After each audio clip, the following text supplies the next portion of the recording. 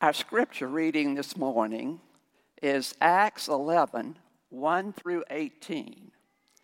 Now the apostles and the brothers who were throughout Judea heard that the Gentiles also had received the word of God. So when Peter went up to Jerusalem, the circumcision party criticized him, saying, "You went to uncircumcised men and ate with them."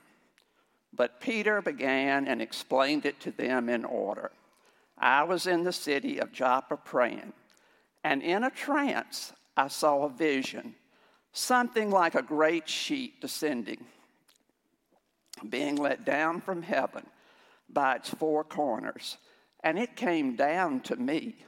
Looking at it closely, I observed animals and beasts of prey and reptiles and birds of the air. And I heard a voice saying to me, 'Rise, Peter, kill and eat.' But I said, 'By no means, Lord, for nothing from heaven, common or unclean, has ever entered my mouth.' But the voice answered a second time from heaven, 'What God has made clean, do not call common.' This happened 3 times, and all was drawn up again into heaven. And behold, at that very moment, 3 men arrived at the house in which we were, sent to me from Caesarea. And the Spirit told me to go with them, making no distinction. These 6 brothers also accompanied me, and we entered the man's house. And he told us how he had seen the angel stand in his house and say, 'Send to Joppa and bring Simon, who is called Peter. He will declare to you a message by which you will be saved, you and all your household.' As I began to speak, the Holy Spirit fell on them, just on us at the beginning. And I remembered the word of the Lord, how he said, 'John baptized with water, but you'll be baptized with the Holy Spirit.' If then God gave the same gift to them as he gives to us when we believe in the Lord Jesus Christ, who was I that I could stand in God's way?" When they heard these things, they fell silent, and they glorified God, saying, "Then to the Gentiles also God has granted repentance that leads to life." This is God's word. It is so good to be home. So good to be home. Jesus is alive, and he loves you, First Sivan. I tell this to myself every morning. Pradeep, Jesus is alive, and he loves you. A great way to start your day. And we love you too. We will return back to Asia in 10 weeks. And we would love to spend time with as many of you as possible while we are here. We thank you for your love and for your support. Let's turn to the passage we just read.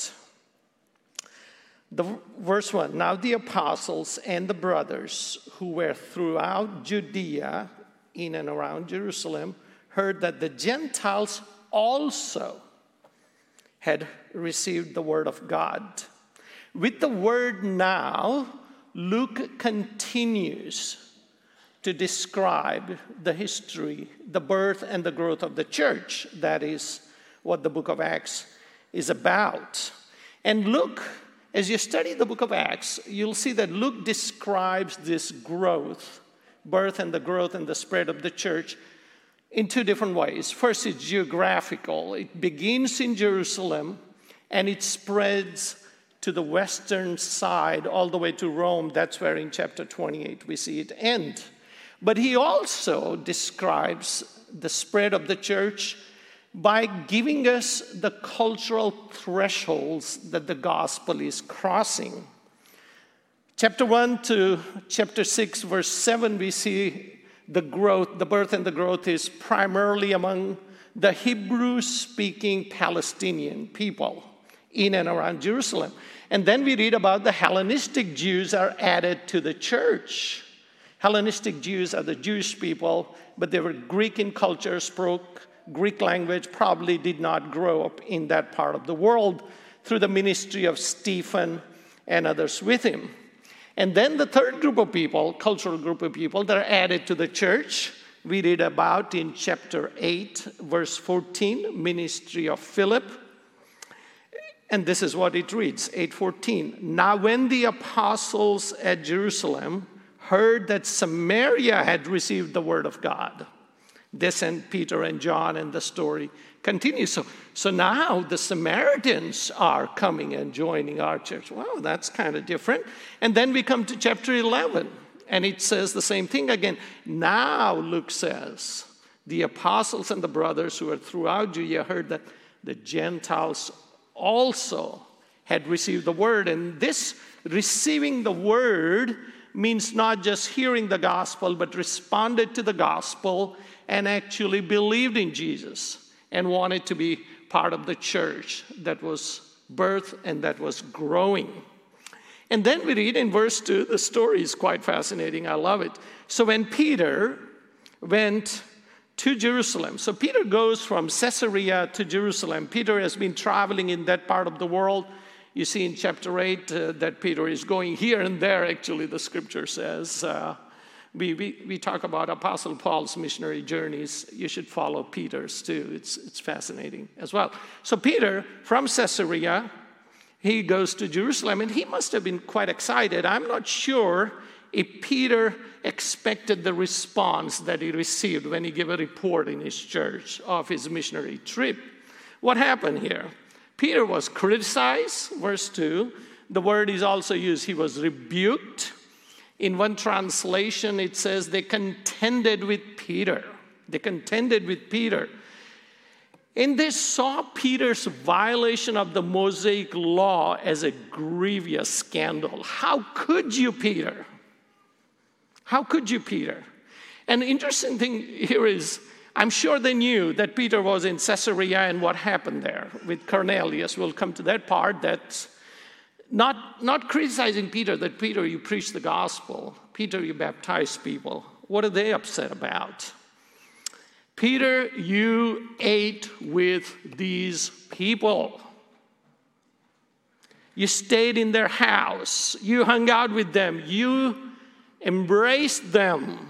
You attended the church with them, Peter. How could you do that?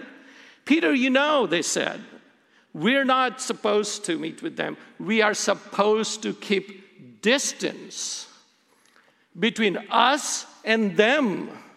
But you embraced them. You hugged them, Peter, and you had fellowship with the other that you were not supposed to. So Peter then turns around and he said, okay, my friends, let me tell you the story, what happened. In verse 4 we read, Peter explained to them in order exactly how it happened. Peter now tells them in an abbreviated version what happened in Caesarea and his trip there. And he tells his account in the first person. It's his personal story. Let me tell you what happened to me down there. So let's quickly recap the story. It'll be helpful for us. So then he said, I had this vision. I was in Joppa and in a trance. He was hungry. We read in chapter 10, and the lunch was delayed. Maybe he was diabetic. It happens to me when I don't eat in time. I'm not sure. But Peter, he said he was hungry, and he sees this vision and sees this great white sheet with animals and reptiles and birds descending. And Peter says, no, I've followed very carefully. I've observed all the laws. And God says, Peter, rise and kill and eat. And then he says, do not call people common or unclean. That was the purpose of this vision. So Peter talks about his vision. And then he says, what God has made clean, do not call common. This happened 3 times. And just then he hears knock, knock, knock on the door. 3 men from Cornelius' house. They appear, and we are told in chapter 10, actually chapter 10 begins with Cornelius' vision that he had. And God asked Cornelius, and the angel appeared to him and says, call for Peter. He's in Joppa, call him, about 75 kilometers south of there.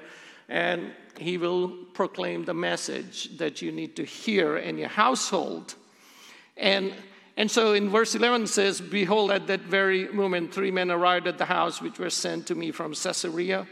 Peter does not mention Cornelius' name in this account here. And the Spirit told me to go with them, making no distinction between us and them. Let me read this one verse, what Peter told them when he went to their house. And he said to them, verse 28 in chapter 10, and he said to them, you yourselves know how unlawful it is for a Jew to associate with or to visit anyone of other nation, that's another ethnic group, another of other culture. But God has shown me that I should not call any person common or unclean. So when I was sent for, I came without objection. He said the vision that Peter realized, that's what God was trying to teach him. No one is unclean, no one is common. And Peter, you need to be with them. So then, he continues, he said, the Spirit told me to go with them, making no distinction. And then Cornelius tells Peter about his own vision, and he said, please tell us the message. So Peter preaches. And he says, you and your household will be saved if you listen to this sermon. And in chapter 10, we hear that Cornelius has invited his friends and relatives, the words are used. So that was a pretty sizable crowd present when Peter preached. And when then Peter preaches, and he gets to the part where he proclaims the forgiveness of sin in the name of Jesus in chapter 10. And he said, as I began to speak, verse 15 in chapter 11, now the Holy Spirit fell on them just as on us. At the beginning, Peter, remember, and his friends, 6 of them, all Jewish Jesus followers, were with Peter here in Caesarea. And they were amazed in chapter 10, it says, when the Holy Spirit fell upon them. God showed up here. God showed up here, and they were so surprised. And then the story continues, and he said, when that happened, Peter says, verse 17, look at it. When the Holy Spirit, and they were baptized, if then God gave the same gift to them, they remember the day of Pentecost, as he gave to us when we believed in the Lord Jesus Christ. And this verse, later, part of this verse caught my attention. I'm still studying. And then Peter says these words, who was I that I could stand in God's way? Peter must have just walked back. He realized that he was standing in God's way, and the church along with him. And he said, who was I that I could stand in God's way? So here is the story of 2 men coming together, Peter and Cornelius. Peter and Cornelius. This meeting between Peter and Cornelius was a divine appointment. God orchestrated this event, a divine meeting, you may call. I called it a divine embrace, a divine hug. Neither Peter nor Cornelius would have scheduled this meeting on their calendar. They wouldn't say, I need to go and visit Cornelius, or I need to invite Peter to my house.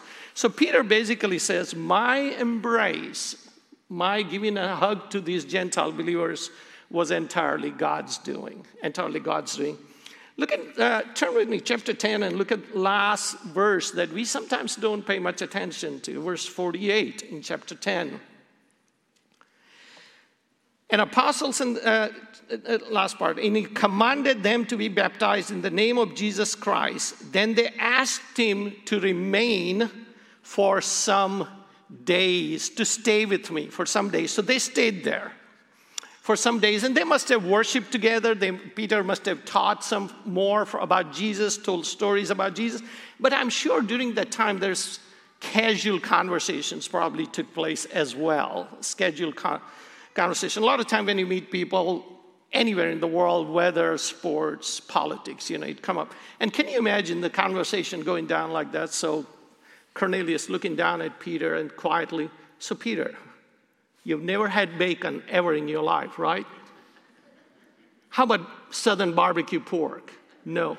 Peter, you have no idea what you're missing. And maybe conversation, Peter turning to Cornelius, and Cornelius, what is it like serving for the emperor? What is that like? What is it like serving in King Herod's administration? I'm sure they talked about politics. A lot of people talk about politics. It must have been very awkward conversation. They were both voting for different parties, obviously. Peter and Cornelius were very different, and yet God wanted them to meet.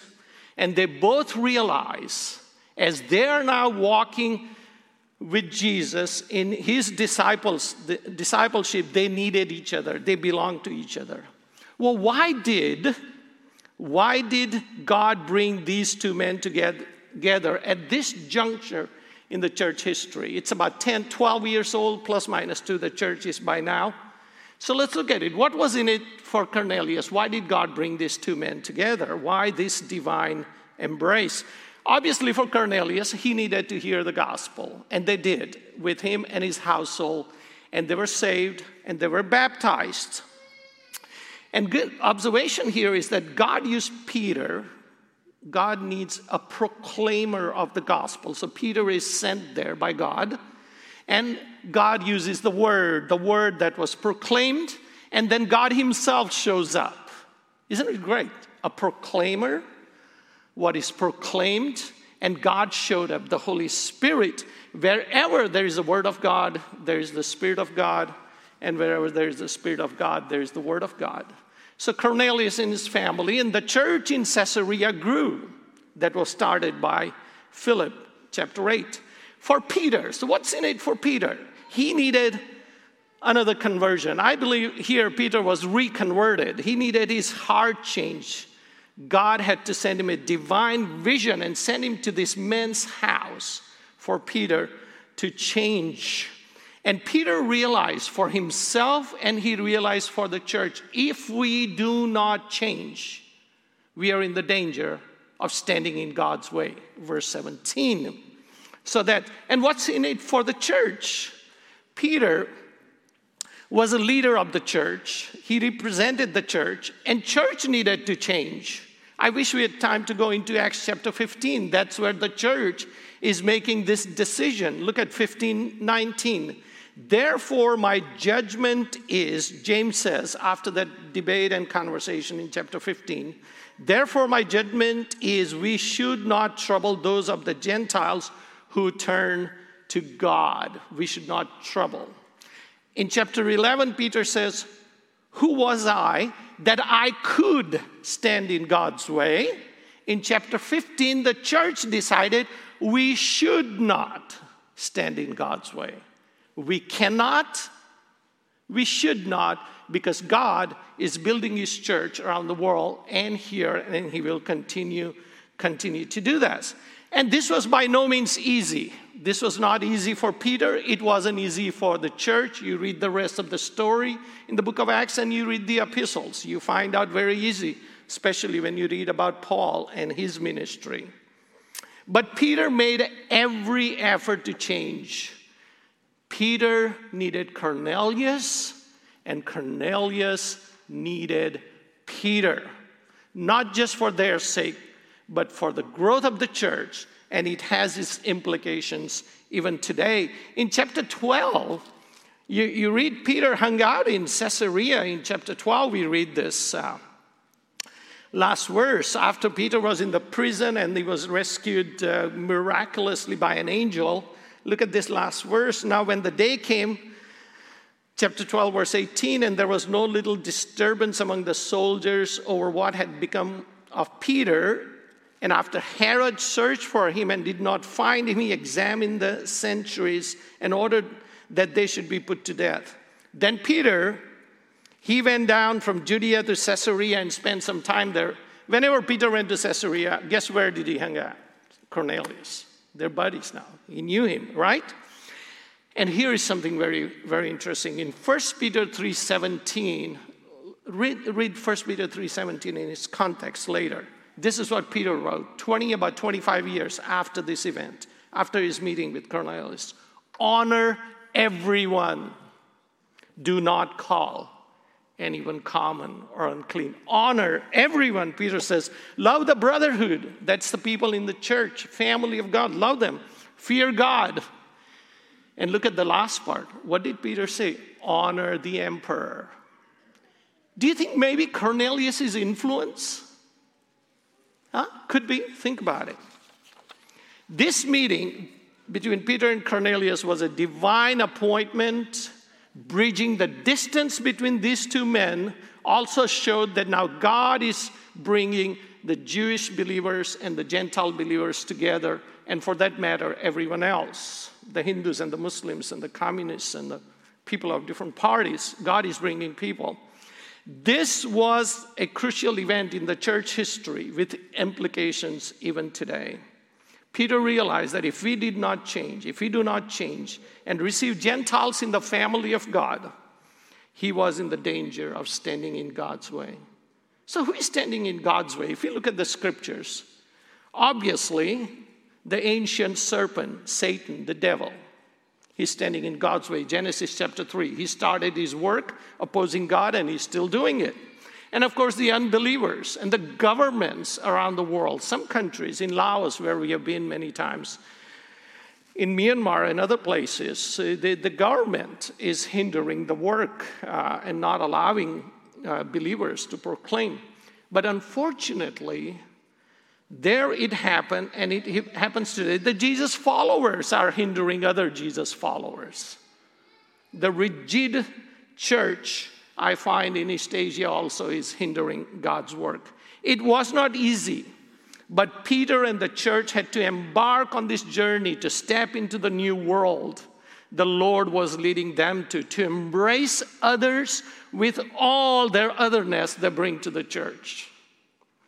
God says, give them a hug. In this, the Lord was expecting them to change with the presence and in the power of the Holy Spirit. They both, the Jewish believers and the Gentile believers, had to conform to Christ-likeness together, not individually, not just around same people. And it was not easy for them. It wasn't easy. And it is not easy now, but we must, because that is God's way, right? We attend a very nice church in one country in Asia, and we have a Sunday school class like you have here, and for now over 3 years, there is one person in our Sunday school class. He absolutely loves China, and he thinks that China doesn't do anything wrong. They're the best people, the government and everything. He hates America, and everything we do here is wrong, okay? A few times when we would have conversations, somehow, no matter what we study in the Bible, he brings this up, and it just drives me crazy. And sometimes I tell Judy, don't say anything. Don't respond, otherwise he'll go on more. So I decided maybe I should just change my Sunday school class. I don't like this guy. I'm out of here. Or get him out of here. But guess what? He's in Christ. He knows Jesus. He likes to read the Bible. He wants to study the Word. And he wants to learn the Bible from me. I'm going, can you not find somebody else? Why me? But we have to. Then I meet believers in Cambodia. We've been to Cambodia 4 times. And there are people in the church, brothers and sisters in Christ, and one young man that we have been training to do church planting. And he says, Pradeep, I'm sure there's one elder in our church I know. I believe his father killed my family during the Pol Pot, the killing fields. We have seen the museum there. But they are brought together by God. They both are in Christ, and they have to hug each other. They're communist believers I've met, and they kind of wonder, he said, what do you guys have a problem with communism in America? Why do you? And I said, well, can we not talk about it? Can we look at Romans chapter and just quickly go to but there are people, they're in Christ, and they are going to be part of the church, and we're going to have to learn to live with them. And that's God's way. God brought Peter and Cornelius together. I'm still studying this. I want to dig deeper into it. God's way has not changed. He is bringing people of all tribes, tongue, and nations together in his family. The vision John had in Revelation 7:9, a multitude, John says, he saw that no one could count from every tribe and tongue and nations. Genesis 3, the expelled sons and daughters of God are invited back in his presence through the sacrifice and resurrection of Jesus Christ. That's what God's way is. Scattered, Genesis 11, scattered sons and daughters are gathered with all their languages and cultures, different, but God is bringing them together. Genesis 12, blessings to Abraham. In you all the families of the earth will be blessed. In you all the nations of the earth will be blessed. Paul says in Galatians 3:8. And that is God's way. So when I read this and when I study this meeting between Peter and Cornelius, and I'm still wondering, why did you do this, Lord? It was for Cornelius, it was for Peter, it was for the church at that time, and it is for the church today. So I asked myself, what about me? Lord, am I going to stand in your way in what you're doing in my life, in what you're doing in my family's life? You know, I have sometimes stood in God's way in my own life. I realized that God wanted his way in my life, and I realized the Holy Spirit showed me, Pradeep, can you just get out of his way? What about in our family's life? God is trying to do something in our family. Are we standing in his way, or are we standing for God, with God? I mean, the people who need him. What about our church? The universal church, the local church. What about here? Are we standing in his way? God wants to do something here. I know the history of this church. I was here during the 50th anniversary of the church. I organized the 75th, and if God keeps me alive, I'll be 84. I want to be here in 2035 when we celebrate 100 years of God's faithfulness. So God is doing something here at First Event. I walked in here in 1979, April, and since then this is my home, spiritual home, I consider. So when God wants to do something in our lives, in our family's life, in our church life, we need to ask this question, like Peter did. Am I standing in God's way, or am I standing for God? Am I standing with God in what he wants to accomplish? God wants to bring his church together, to be united in one purpose, in one spirit, to be one in Christ. And the enemy wants to bring divisions.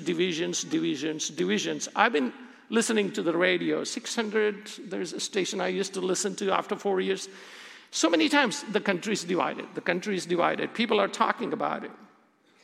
Satan wants to bring division, not just among them. He's doing that to the church. And I can tell you stories after stories from Myanmar, from Laos, from Cambodia, from Thailand, from Indonesia, the countries that we have visited. The gospel is the only solution for reconciliation. It is the gospel of Jesus Christ that brought Cornelius and Peter together. They would not have done it. And God says, I'm going to force you guys. I am going to appear to you. You need to get together because this is what I'm doing. Are we then going to stand in God's way or stand for God and stand with God amid the world that is so broken, so desperately in need of the gospel? And we need to think about it. And I think this is what Lord wanted to do. And I'm so glad the early church, if you study Acts chapter 15, the Jerusalem Council, some of the people were insisting that the Gentiles believer had to go through circumcision and observe most of the Mosaic law before they were accepted as true believers in Jesus and accepted in their fellowship. He said without that it was not going to happen. But the church decided. And guess who supported Paul and Barnabas there? Because they were accused of bringing Gentiles in the church. Peter. And Peter needed this. Peter supported them. It was Peter had this experience.